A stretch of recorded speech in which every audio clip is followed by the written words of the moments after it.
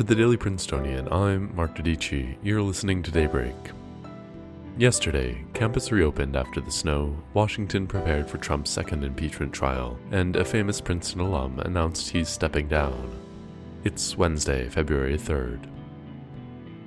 After a nor'easter forced campus to close for nearly 2 days, Princeton University reopened its campus to non-essential personnel yesterday at 5 p.m. Experts said the state of New Jersey has not faced a snowstorm this severe since 2016. Although the state appeared to keep power outages to a minimum, the state police department reported approximately 660 car crashes and 1,050 calls for vehicle assistance just in the period of time between Sunday and Monday evening.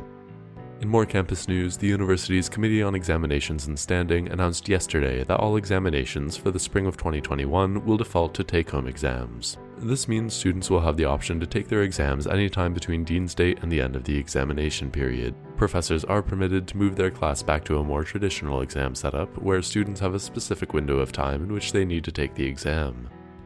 In politics, House impeachment managers submitted an 80-page brief outlining their case against former President Donald Trump. In the document, they argue that, quote, Trump is singularly responsible for violence and destruction that unfolded in our seat of government on January 6th.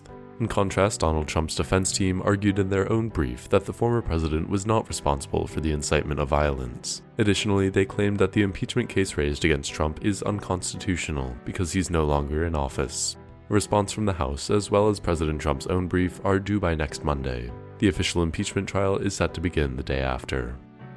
In other news, Amazon CEO Jeff Bezos, class of '86, announced Tuesday that he would be stepping down from his position, while remaining with the company as the executive chairman of its board. Bezos has led Amazon since he founded the company in 1994, turning it into one of the largest and most influential companies in the world. He will be replaced by longtime Amazon executive Andy Jassy. For years, Bezos has been one of the world's richest people and among Princeton's most famous and controversial alumni.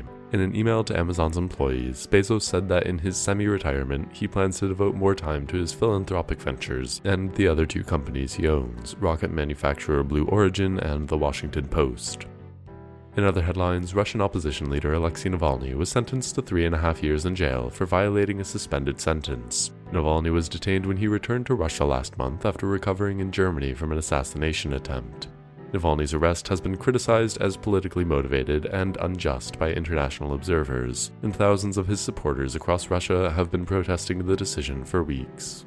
3 Rochester, New York police officers have been removed from duty after a video showed the officers handcuff and pepper spray a 9-year-old girl. Just last year, Rochester's police chief was fired after Daniel Prude, a black man experiencing a mental health crisis, died while pinned down in police custody. At the time, Rochester's mayor conceded that the department had a, quote, pervasive problem.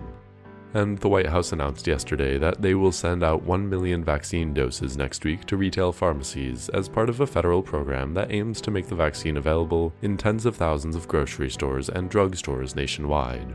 That's all for Daybreak today. Today's episode was written by Francesca Block and produced under the 145th Managing Board of the Prince. Our theme was composed by Ed Horan, class of '22. For the Daily Princetonian, I'm Mark Dodici. Have a wonderful day.